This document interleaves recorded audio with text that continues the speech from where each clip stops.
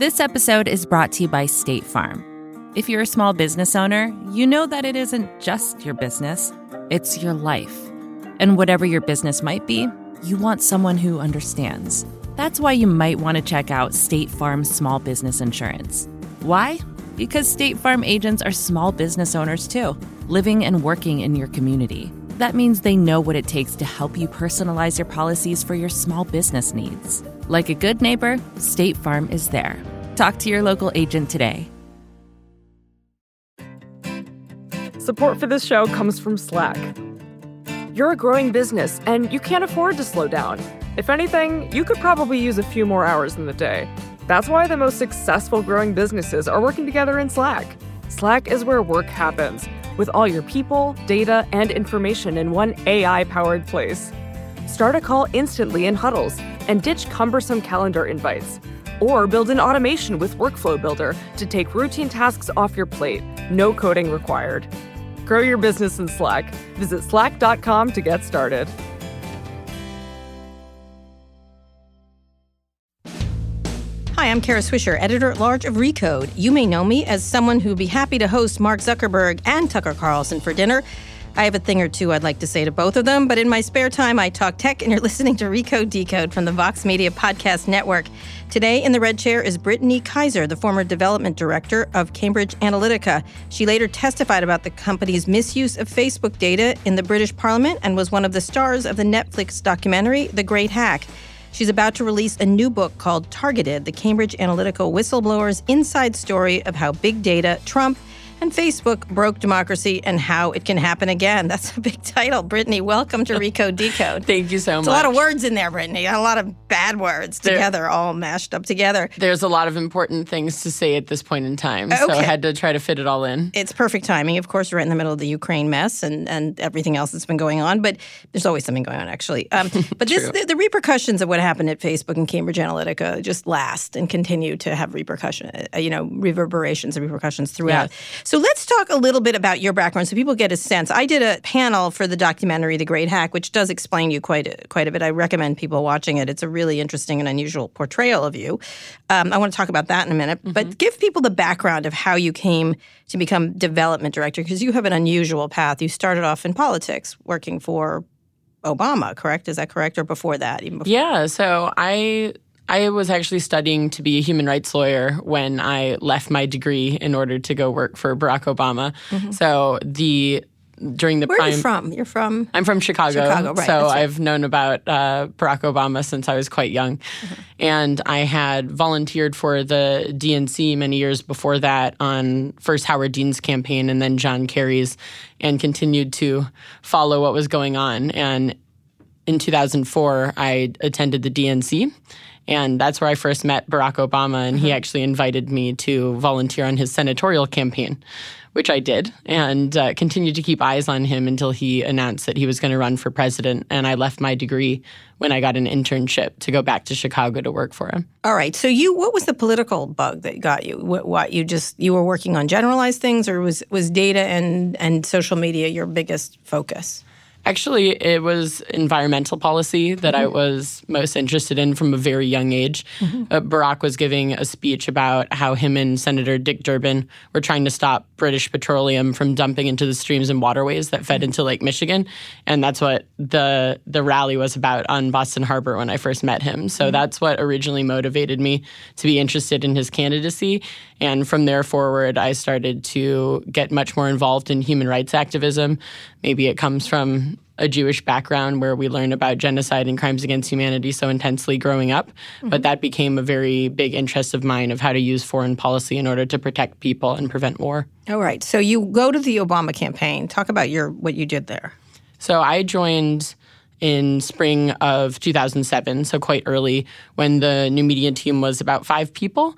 And that's when we were first starting to create social media accounts for Barack Obama to start testing the waters on how we could use these new platforms to start communicating with voters.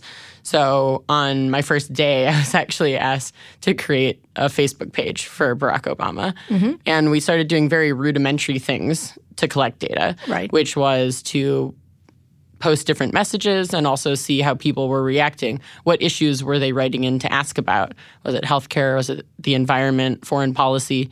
And we could start to keep basic Excel sheets to find out what actually motivated people to care about Barack's candidacy or about politics in general. And that way we started to develop targeted messaging. So we know if this person ever writes into us again, they care about healthcare policy, and we're always going to make sure to keep them updated on what the campaign is up to. Or send messages that way. But it was sort of artisanal. This is artisanal data if you're keeping an Excel spreadsheet. Yeah, it was very basic in the beginning. It was only later in the campaign when we started to do more advanced work with algorithms, such as when we noticed that there were so many people that would write into us during a presidential debate, we decided to build a platform where people could text in their questions.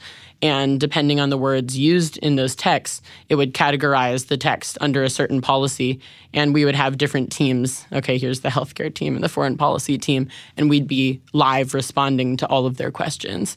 And again, that was a basic algorithm that was being used, but that's when we started to use predictive analytics. Did you have a background in data? No. You just started making Facebook pages. Yeah, I had worked in digital in high school. On our high school newspaper, I was the head of photography and led the transition from film photography to digital and was quite advanced in working with Adobe products.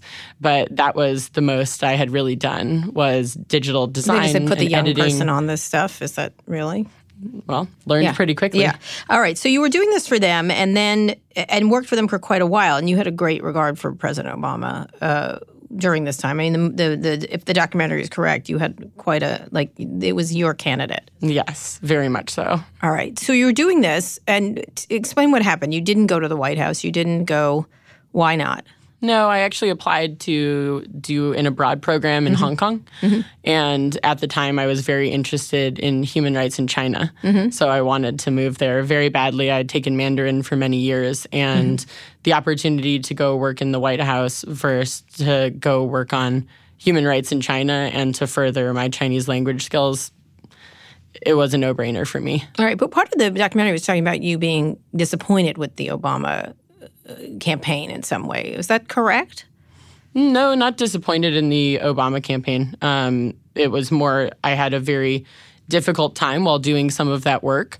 Most days I actually ended up crying at work because of the incitement of racial hatred that we would get on our Facebook page, on our YouTube. So you saw that early. Yeah, and it was very tumultuous. And trying to track and trace where that misinformation was coming from was very difficult at the time. Was it coming from opposing Democrats? Was it coming from the Republicans? Was it coming from advocacy groups? And trying to manage that and police it and even develop internally our own debate about whether censorship or free speech was correct on social media just made it a very emotionally difficult job to have. Right. And so this was early days before people were really manipulating. And did you see signs? This was so early. I guess you wouldn't have seen signs of Russian involvement or anything like that. Or it was just bots or you saw the power of Facebook to be manipulated. I saw the power of people being able to hide behind kind of a digital divide and therefore be able to speak their mind in a way that they never would in person. And the development of fake accounts was not such a big thing in the very beginning. I wouldn't say there were even really bots. This was not too long after you didn't any longer have to have a college email in order to get on Facebook. So it wasn't really bots and fake accounts that were the problem. It was people for the first time feeling like they could say whatever they wanted, whenever they wanted, to whomever they wanted without any repercussions. And unfortunately, there were quite a few people that took that very far. And part of my job was actually to report people to the FBI when they threatened violence on Senator Obama. And so you wanted to get out of that. There wasn't a disgruntlement with the Obama administration or anything else to move. You were going to Hong Kong. Yeah, this was a very early decision when he had only kind of before he even won. I was told that if he does win, people who were early on in the campaign, we're going to get the first offers of jobs for the communications team in the White House and in other government departments, which most of my colleagues decided to take up. But I really thought I needed to move on and do something different. So talk about what you did then, how you got to Cambridge Analytica. So I spent very many years working in human rights activism. I really learned all about that, which is such a contemporary conversation right now. When I went to Hong Kong, I got there and I met a big group of different human rights activists that at the time were fighting against something called Article 8 that the Chinese government was trying to pass, which would mean that the Chinese government would get a full veto of any decisions made in the Hong Kong parliament. So as you could imagine, there were very big protests that I was very actively involved in. I also got involved with a group of people who were helping smuggle North Korean refugees into safety. So refugees that ended up in China, where they were going to be sent back to North Korea, we would try to find a way to get them behind embassy walls.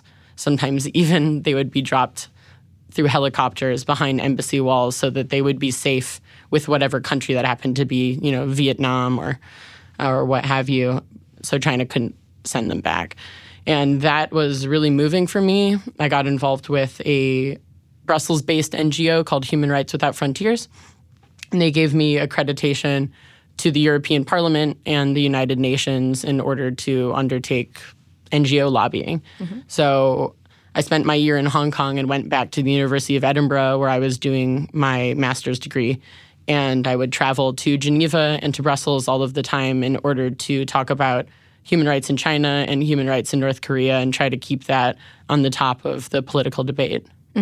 So Cambridge Analytica. Right. So many years and degrees and jobs at NGOs like Amnesty International and United Nations.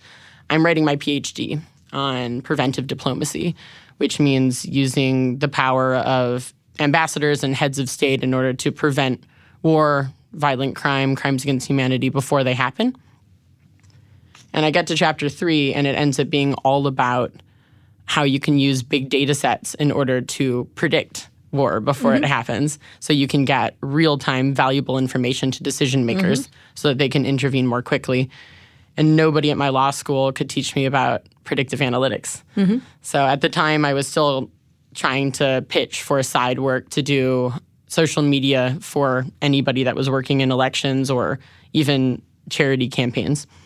And I was introduced at a meeting where I was hoping to pitch for social media work to Alexander Nix. The CEO. Exactly. And because it was a meeting with people who were going to have elections upcoming in their country, I got to hear his entire pitch about everything that he did at his company. At the time, he told us that his biggest project was on the defense side, where he had a team of people that were using predictive analytics in order to find people who were vulnerable to being recruited into ISIS online and to reach out to those usually young people, 18 to 35, and convince them to stay at home with their families instead of sneaking themselves into Syria. I thought, wow, I mean, these are some incredible data scientists. I'd love to meet them. I'd love to learn what they do. This sounds perfect for my PhD. And I started exploring a relationship with the SCL group. And so did you have any sense that there was any problems, or you just wanted to be in on it? Because you shifted really dramatically in your mentality, I guess. That was what was so curious about the thing. I was like, who are you? Like, why did you do that? If you had this background in democratic politics and then in human rights, to go to this, which was sort of a digital arms dealer. I don't know how else to put it. Did you think of it that way? No, that's not how it was pitched to me. Okay, all right. Definitely not. Pitched to you, and what you can see they're doing are often different things. But you seem smart enough. So on the outside, it seemed like a group of people who were trying to make the world a better place using technology. The first time I went in for a meeting at the SCL Group's office, I got introduced to somebody who had been specifically working in preventive diplomacy for 10 years for the Commonwealth Secretariat, someone that had been the director of operations for the International Rescue Committee, somebody else that was a human rights lawyer that had worked with the European Commission.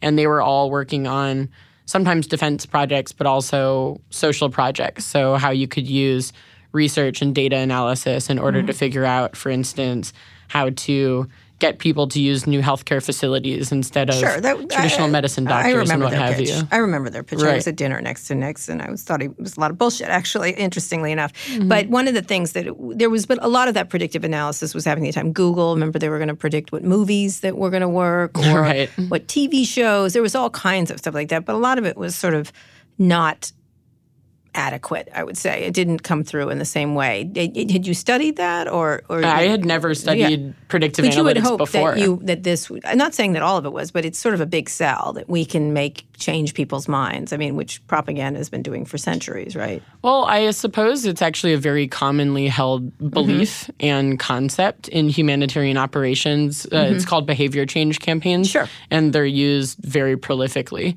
And there's usually RFPs and project manager positions always advertised through United Nations websites all about being part of behavior change campaigning. But it's all supposed to be shifting things towards the good, quote unquote, what they consider to be good. And I always saw it as inherently good and something not to be questioned. Right. So when I'm presented with a company that is doing this scientifically in a way where you can measure your impact and measure the change in people's actions and perceptions, I thought, hey, the only reason I'm asking is because you had been part of the Obama campaign where you saw the ugly side of it. It never occurred to you there could be ugly sides to doing this kind of stuff. Well, I suppose I saw the ugly side of individuals that were able to hide behind social media in order to let out the worst in themselves. I didn't think about companies that could possibly be doing that with paid messaging because at the time there wasn't any paid messaging, so I had never really experienced anything like that. So talk about your development there. So you decide to work with them. So eventually I decided to work with them. So you leave behind all this other stuff. Yeah, well, at the time I was writing my world-changing thing. Yeah, I was writing my PhD, so my goal was to really finish my doctorate and then continue on with my human rights work. Sure. And this was an opportunity to earn a bit of money while I was researching and actually be able to write the crux of my PhD, which is that it's possible to give real-time, accurate information to decision makers so that they can prevent war, right? But without getting really deep into big data and analytics, I wouldn't be able to prove my thesis.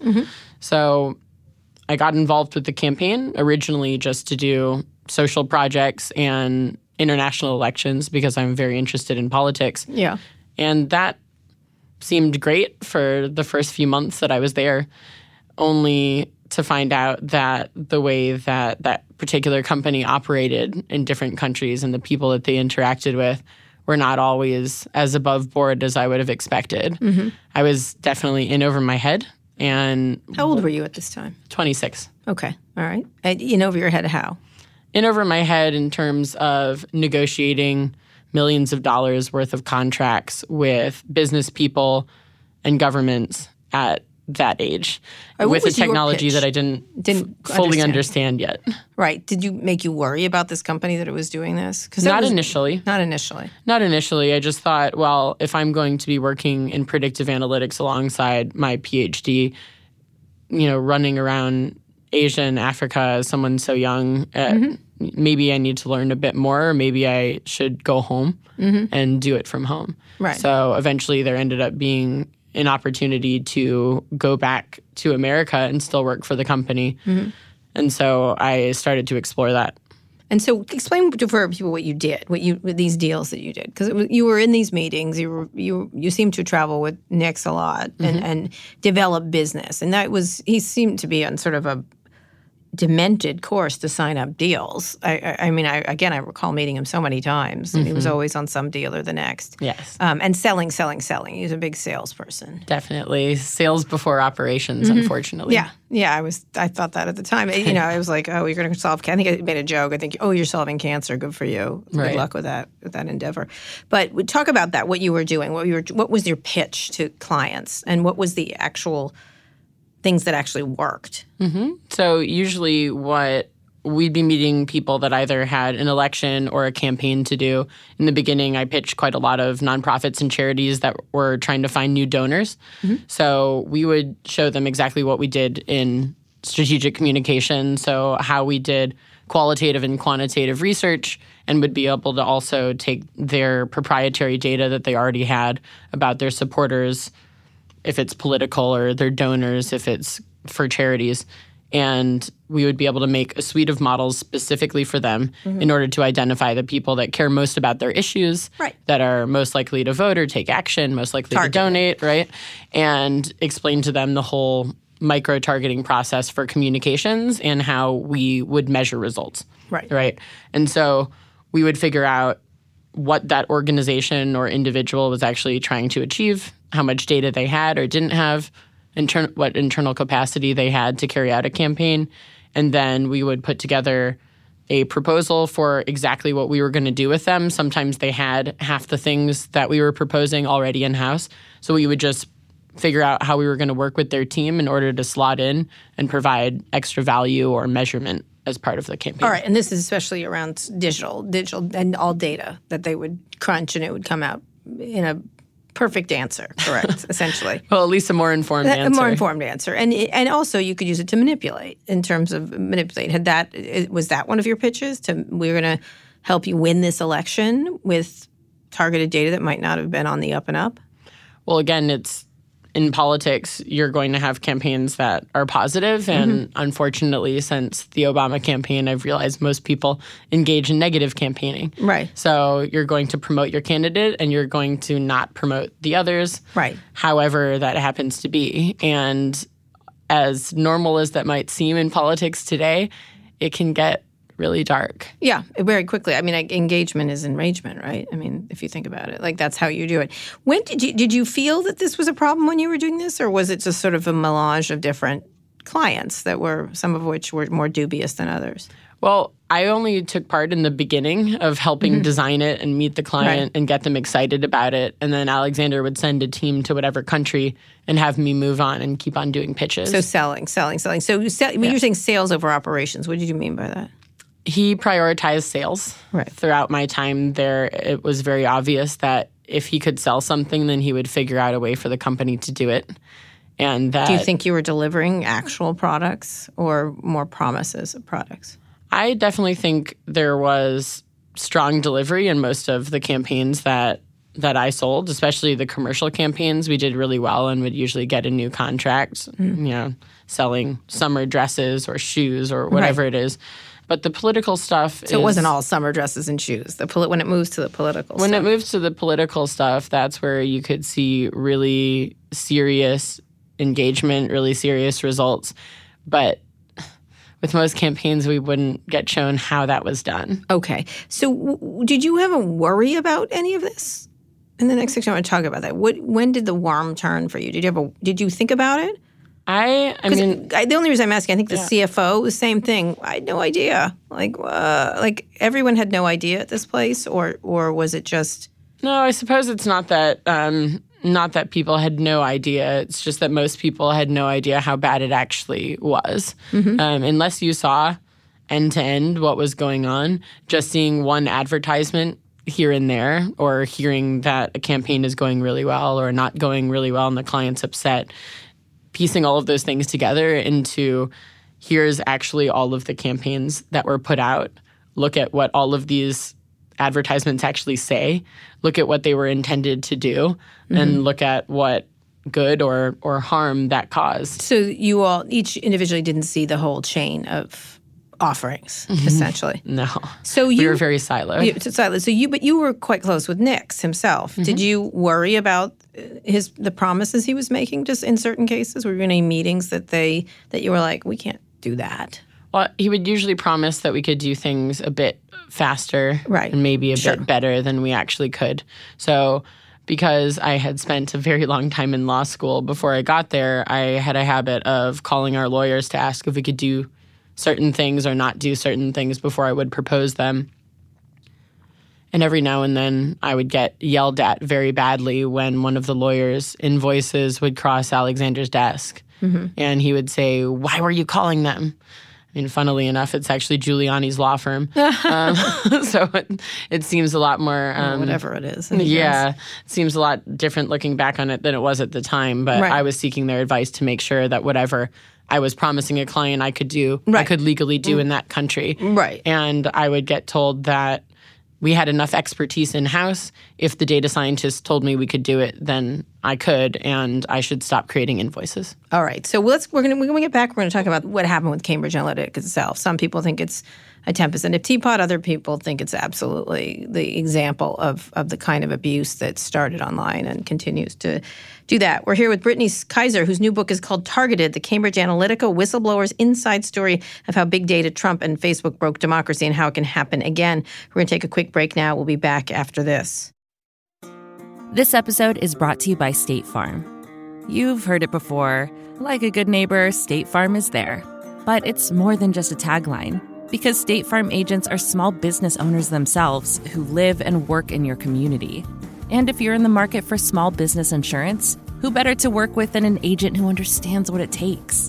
State Farm agents can help you create a personalized insurance plan that fits your small business needs and budget. Talk to your local State Farm agent today about small business insurance. Like a good neighbor, State Farm is there. We're here with Brittany Kaiser. Her new book is called Targeted. It's about the Cambridge Analytica scandal. Talk a little bit about that. You're calling yourself a whistleblower. Now, whistleblowers are in the news these days, and you're an identified whistleblower. Mm-hmm. Why do you think you're a whistleblower? What do you imagine that you have done? So being a whistleblower means that you're able to provide information that is for the public good, right? That is original and useful. I've spent the past almost 2 years of my life doing that. Mm-hmm. Talking to Parliament and other government organizations. I've worked with over 12 different investigations around the world, let alone the amount of journalists and academic researchers that have relied on me for both on and off the record information. Okay, talk about the Cambridge Analytica thing, because that was at the center of it to begin with. Yeah, so I originally started working with The Guardian last March in 2018, specifically to provide documents around Facebook and Brexit that I knew that I had. This was before I realized that I actually had access to my entire work computer. I thought I just had some specific emails that were still saved on my phone. So I talked to Paul Hilder, the activist that I was friends with at the time, and said, okay, I'm seeing some things in the news that I actually have more evidence about.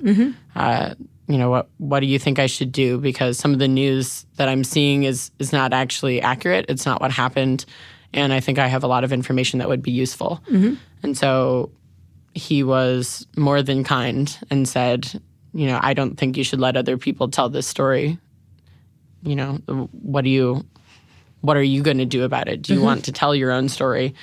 And he connected me with Paul Lewis, who at the time was bureau chief of The Guardian in San Francisco and had been writing a lot recently. There had been the expose with Sandy Parakilas out of Facebook, and he talked about the wider problems in the data industry in the same way that I saw them. So tell us how you see them. What did you see having happened? What I saw was that Cambridge Analytica was one very bad example of how easy it is for data to be abused, that over the past decade or more, our data has been collected in a way that we have not been fully transparent about.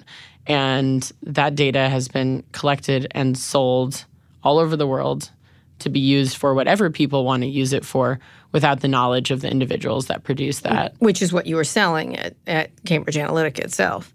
So explain what they did that got them in trouble with Facebook for people who don't know. Right. So for people that don't understand what happened there was a program at Facebook for about 5 years where you could be a developer on their platform and you would get access to their data feed, an API that is now known as the Friends API. And when you developed an app on that, it meant that when somebody consented to use that app, they were consenting for their data to be shared with the developer.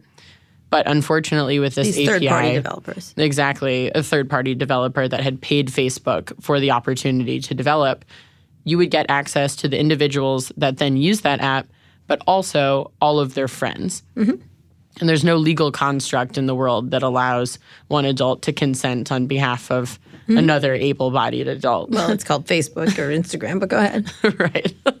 And so this API allowed at least 40,000 developers to have access to if they had the reach to all of the personal data of everybody on Facebook. And Cambridge Analytica was working with a developer that made one of these apps, and this app had just enough money put behind it that they were able to have over 30,000 people engage with that application, and therefore had the data of probably most people on Facebook that were relevant to Cambridge at the time. Right, and they were using it to target people in elections, correct? Yes. Did you object to them doing this? Why do you think it's a bad example from your perspective?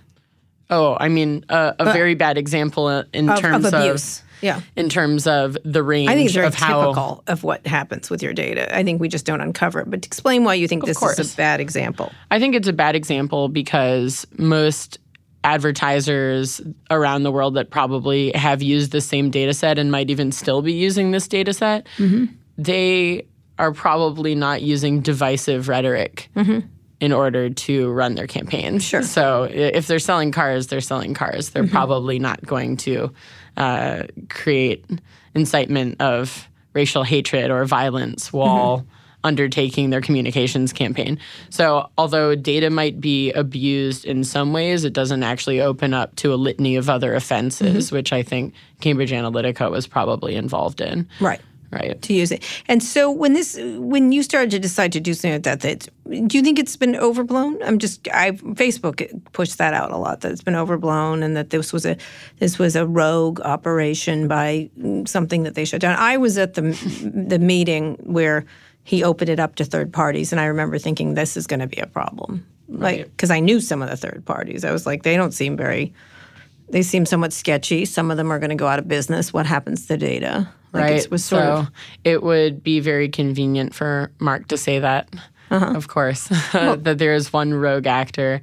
Unfortunately, it was Facebook's negligent policies that allowed anybody to take advantage of this data. And unfortunately, that was not the only weakness of Facebook. And most of the weaknesses that were shown through this scandal and through the continued proliferation of this conversation in the news, I think are putting pressure on companies, not just Facebook, but anybody else who has been lax about their data protection policies, to realize that this isn't going to go away. People are not going to stop caring that they've been exploited and manipulated, and that until these problems are fixed, we're not going to give up on it. So we're going to talk about that in the next section, but when you say these problems are fixed, do you think that Cambridge Analytica actually did anything wrong or just took advantage of the system as it was? I think Cambridge took advantage of the system as it was, just like any of the other developers on Facebook, but then used that data in order to take advantage of Facebook tools that unfortunately sowed massive discord within the United States and in other countries. It wasn't just Cambridge. There were other organizations involved, but I was there a month after the election when we got shown 2 days of what they did in the campaign and in the super PAC. And a lot of the content that I saw was absolutely horrific. So what did you think at the time? What did you think you were doing? Well, I wasn't on the Trump campaign or on the super PAC, and we weren't allowed to know what they were doing on a day-to-day basis. But they were bragging about it afterwards. Well, a month afterwards, we did an official debrief. Right. It was 2 whole days of them actually showing us, here's the full methodology of what we did, the research we did, how we collected data, how we built the database, how we deployed it. This is all of the briefings that we would give on a daily and weekly basis. Here's how it was used to plan everything from where Trump was going to do speeches and rallies to how we were going to communicate with people on social media to door knocking and the whole shebang, right? Which Brad Parcial was involved with. Of course, yeah. He was overseeing it in his San Antonio office, but his office was filled with Cambridge Analytica employees. And so they presented to us everything that was done in the campaign. And then in D.C., David Bossie, our friend from Citizens United, was running the Defeat Crooked Hillary super PAC, which, thank God, the Federal Elections Commission did not allow that to be the actual name. But they tried to register it. It was called the Make America Number One super PAC. And they ran the Defeat Crooked Hillary campaign, which was 100% negative. It was all negative campaigning, nothing else. And some of the content from the campaign and the super PAC, so what did you think? I didn't expect it to be that bad. Right. And so what did you Was that willful ignorance on your part and the part of other employees there, or? Well, we weren't allowed to see what they were doing on a day-to-day basis. It's the firewall laws. So unless we saw a piece of paper coming out of the printer, we weren't on any emails, in any meetings. Mm-hmm. So what did you feel after this happened? Shock and shame that I could have been there throughout that entire process and not known. Mm-hmm. And kind of, I don't know, I suppose very confused that this was all done targeting people using data, and they had no idea why they were seeing this misinformation on their newsfeed. Mm-hmm. This misinformation came onto their newsfeed because they were shown to be persuadable. They were shown to probably be neurotic and easily motivated by emotional, fear-based messaging. And that's above and beyond a normal political campaign and what they would do. Is it now? That's what I am here to talk about, because maybe it's not. Maybe a lot more people are taking advantage of these tools because it's so easy to take advantage of these tools. I'm of the belief they're architected that way. It's a gun. It's a gun. It's a gun. It's a gun. It's a gun. Yeah. And everyone's surprised that it shoots a bullet, you know? Yeah. They pretend it's not a gun, but it's a gun. Nobody should be surprised anymore. Yeah, no. So what did you do at this time when you found out about this? So we spent quite... So here's Nick's excited about what they've done. I remember that victory lap that they took. Yeah, we spent about, I don't know, we only had a couple days after that to kind of digest the information and to start dealing with what was going to happen going forward. We were supposed to completely stop all political work altogether and translate our Trump victory into a commercial enterprise. So somehow we were supposed to explain Trump in a way that would allow people to, you know, sell toothpaste in cars. Right. Saying, we did it. We did this. We did this. Right. And when they had shown us that debrief, there was a huge confrontation between me and some other people in the New York office that were supposed to be doing commercial work and the people who had just undertaken the Trump campaign and super PAC work of how are we supposed to use any of this? All of this material is so offensive. We don't actually understand how to translate this.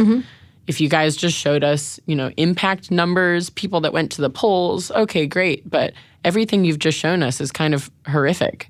There's no way that anybody running a company is going to actually buy this. This doesn't make any sense whatsoever. So after spending quite a while being more than offended and trying to figure out what to do, I actually moved to Mexico. At the time, I wasn't in a place to be able to quit my job, unfortunately. I wish I could have been. And so I decided to go open a new office where I wouldn't have to work with Alexander or with anyone that had worked on the Trump campaign, and I could start my own business within their umbrella. So I actually still had financial support from them, even though it was quite small, and just get away from all of that. And when did you leave? You stayed there for... I left a couple days after that presentation. Right, for Mexico. But you were still with the company. I was still with the company. Why not leave the company? Maybe I should have applied for other jobs then. Yeah. But I wasn't financially stable. My dad had just had brain surgery. It wasn't a thought that came to my mind. Did you understand the gravity of what the company had done? I suppose I did. But, well, I guess I suppose I didn't. I was shocked that Donald Trump had actually won because I was told the entire time that he wasn't ever going to win and that this was all a commercial exercise.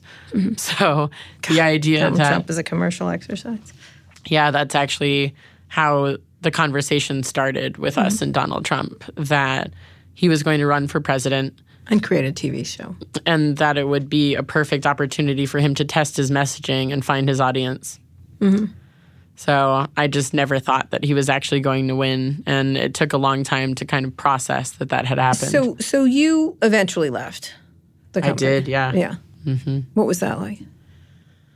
that was a massive confrontation between me and Alexander, actually. So I had spent a long time trying to get the company to make more ethical decisions.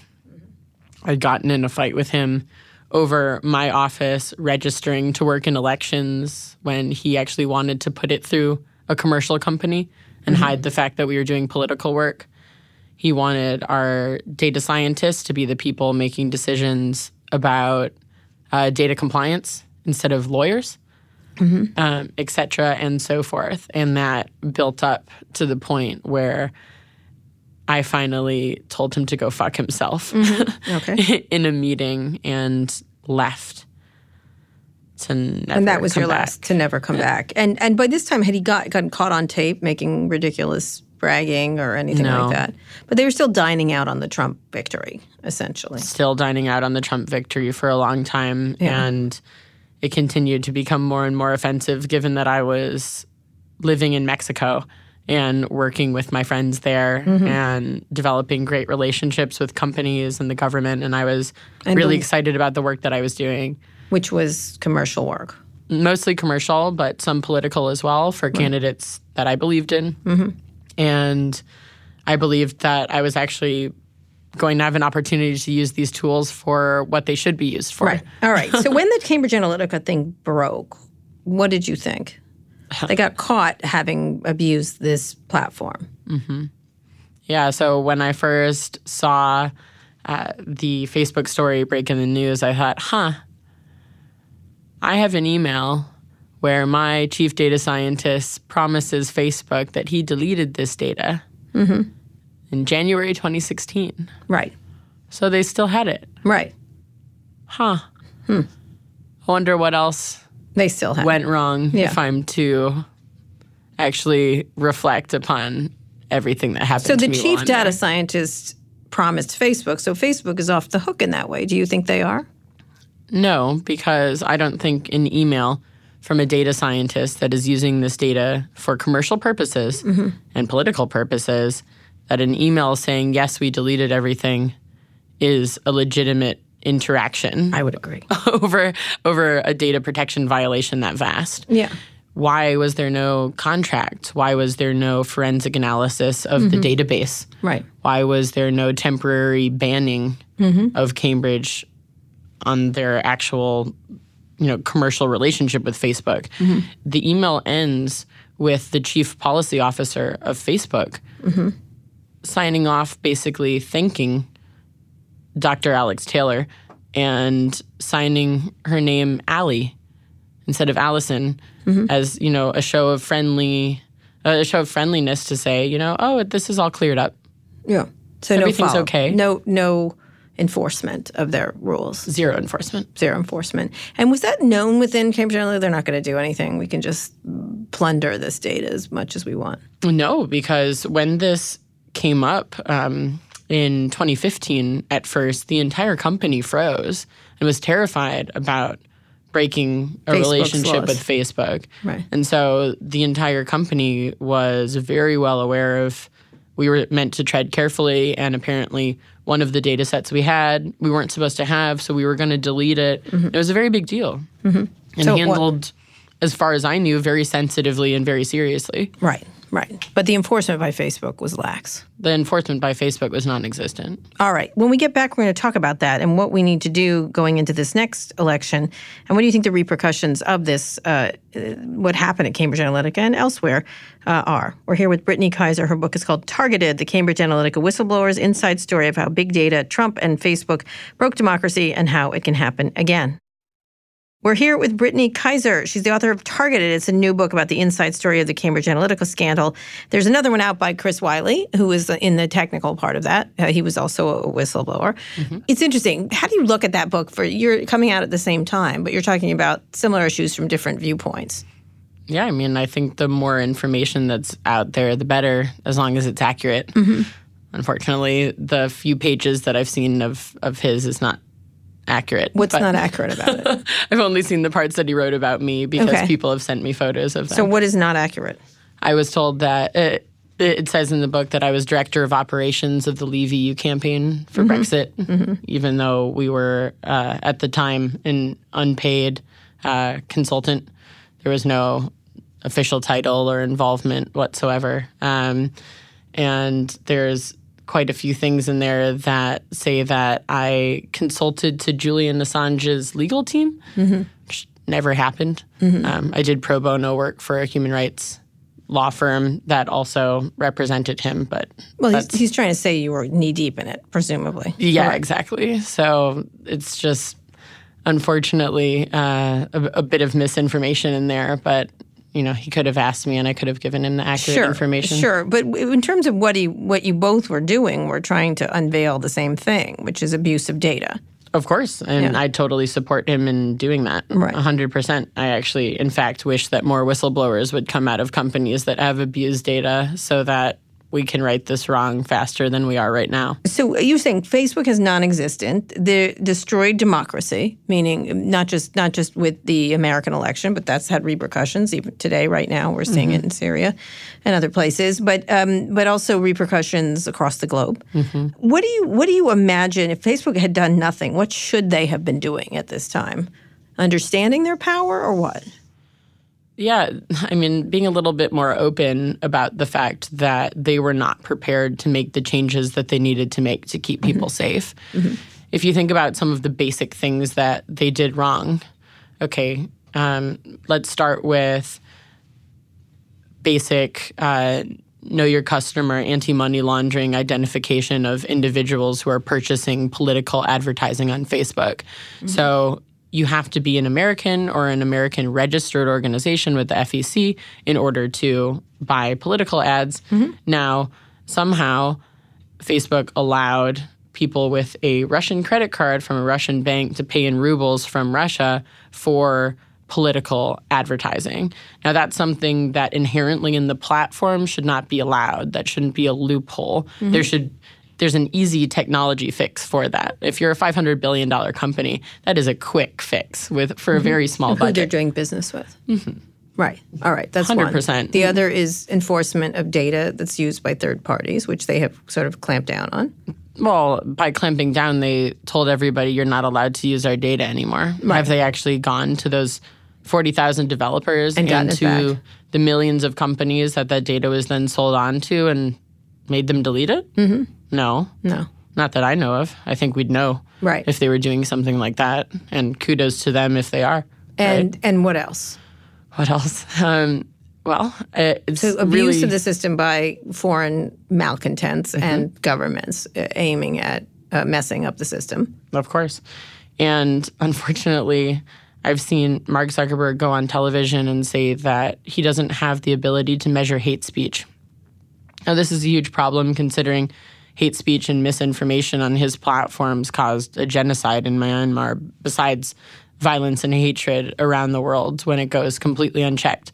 Now, I have worked for very many organizations that have been using very basic data in order to measure hate speech. The International Criminal Court has interns doing it. The United Nations, many departments do it. Big NGOs do it all the time. Amnesty International certainly helps do that. How is a company that is worth that much money lacking in all abilities to measure hate speech when this is an easy investment into some data scientists and data engineers that can start solving this problem with psychologists and experts?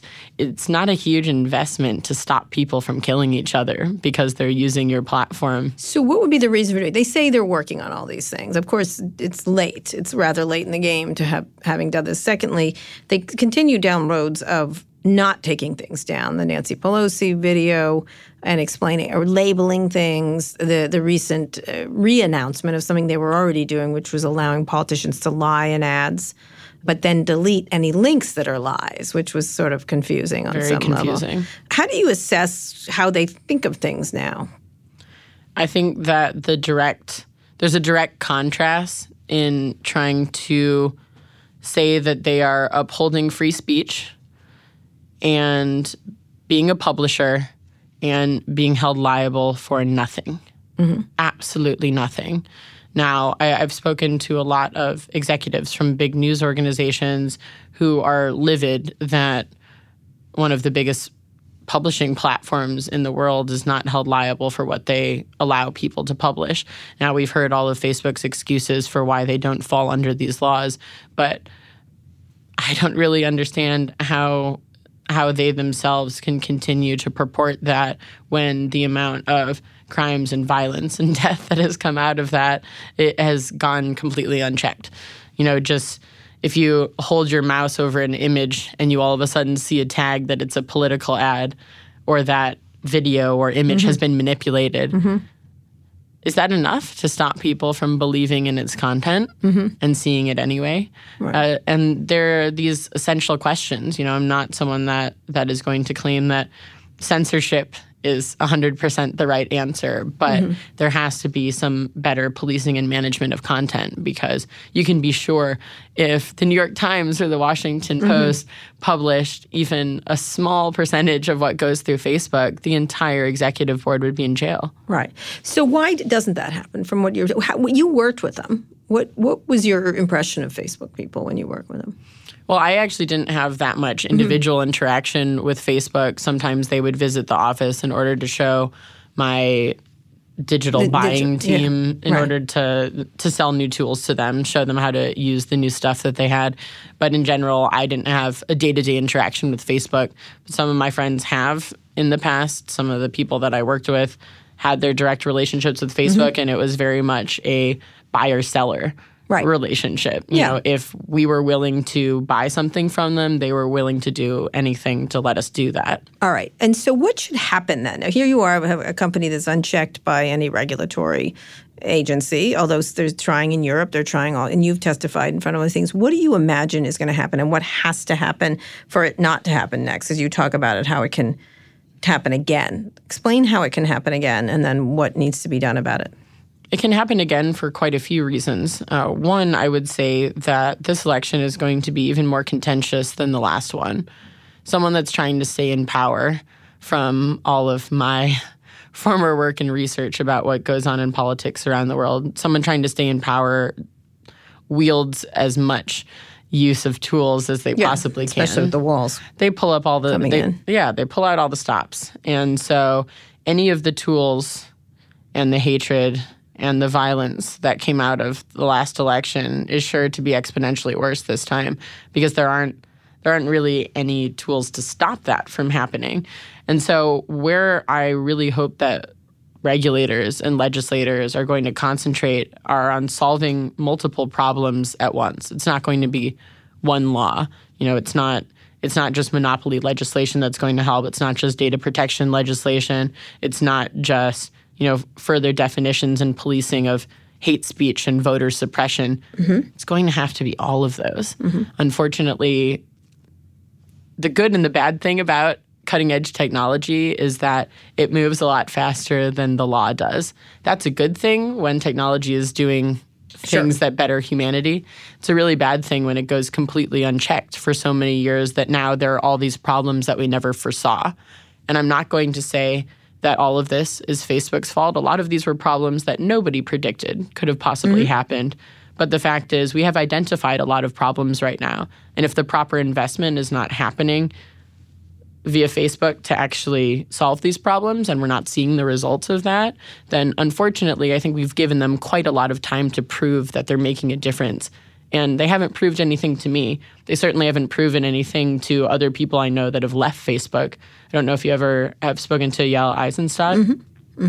So after her 6 months of head of elections integrity, she was told no, no, and no to everything she suggested as a cybersecurity and intelligence expert on how to protect people ahead of elections.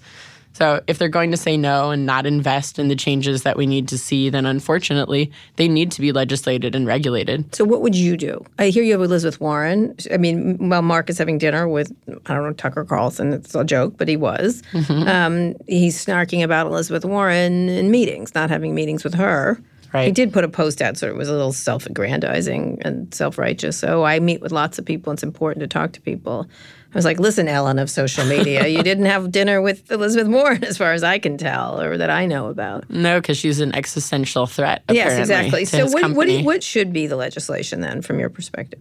So there's a number of things. Number one, in terms of my viewpoint, is the way that they handle data. right now, there is no transparency into what you're actually agreeing to by using Facebook, all of the different places they're collecting data from you, how they're using it, and if there is any way for people to have knowledge into that. So the transparency and consent mechanisms need to change completely. Next would be the policing of what is actually published on Facebook. And there's going to be a lot of people who love the right to free speech that are going to be terrified at some of the things I'm going to say. But I'm sorry, incitement of racial hatred and violence is not okay. And we need to find a way to make sure that language and content that is insightful of that doesn't have a place on Facebook and doesn't have a place anywhere where you can pay to put that in front of people. We need to find ways to do that. It's not just going to be a law, it's going to be a technology solution, to be honest. But with that amount of money and that amount of data scientists and engineers, it should be easier for Facebook to fix. I just don't have any proof that they're trying to fix it. And then there needs to be relationships between our actual laws, not just data protection laws, but electoral laws, and what is allowed in the Facebook platform. As I said, you shouldn't be able to log in from another country and purchase in another currency political ads in America when it's illegal for you to do so. Right. There should be checks and balances. The FEC will never catch it. Will never catch all of it, really. That's the problem. Right now they don't even have enough people to have a quorum. That's another issue. So what do you think the chances of this happening? Well, there's quite a lot of good legislation that's currently sitting, waiting to be considered. Actually, my favorite that I didn't talk about yet is Elizabeth Warren's law, the Corporate Executive Accountability Act, which means that instead of civil fines, if a company through negligence allows a massive data leak or to be hacked, then that will be a criminal penalty. So people like Mark Zuckerberg and Sheryl Sandberg would be in jail by now. And I think that is so incredibly important because executives from big tech are so completely removed from the consequences of how people use their platforms or how people abuse their platforms. And so the idea that you can get away with a small fine as opposed to actually having criminal liability, I think will change the incentive structure quite a lot for people to take data protection very seriously. Right. And it's not saying if you just happen to get hacked, you should go to jail. No. It's saying through negligence. Like with Equifax and Facebook. Equifax had over 300 security certificates expire before they were hacked. They didn't implement over 8,500 updates to their software systems. That's a problem. It's negligence. It's complete negligence. It's in jail. So it's through negligence, then you would receive criminal liabilities. So did you ever think about working for Elizabeth Warren?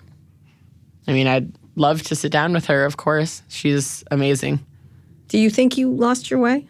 That movie really showed you sort of wandering around in suitcases, rolling through airports. Yeah. Felt a lot like that. Yeah. Oddly in a Thai pool. I don't know why you were doing that.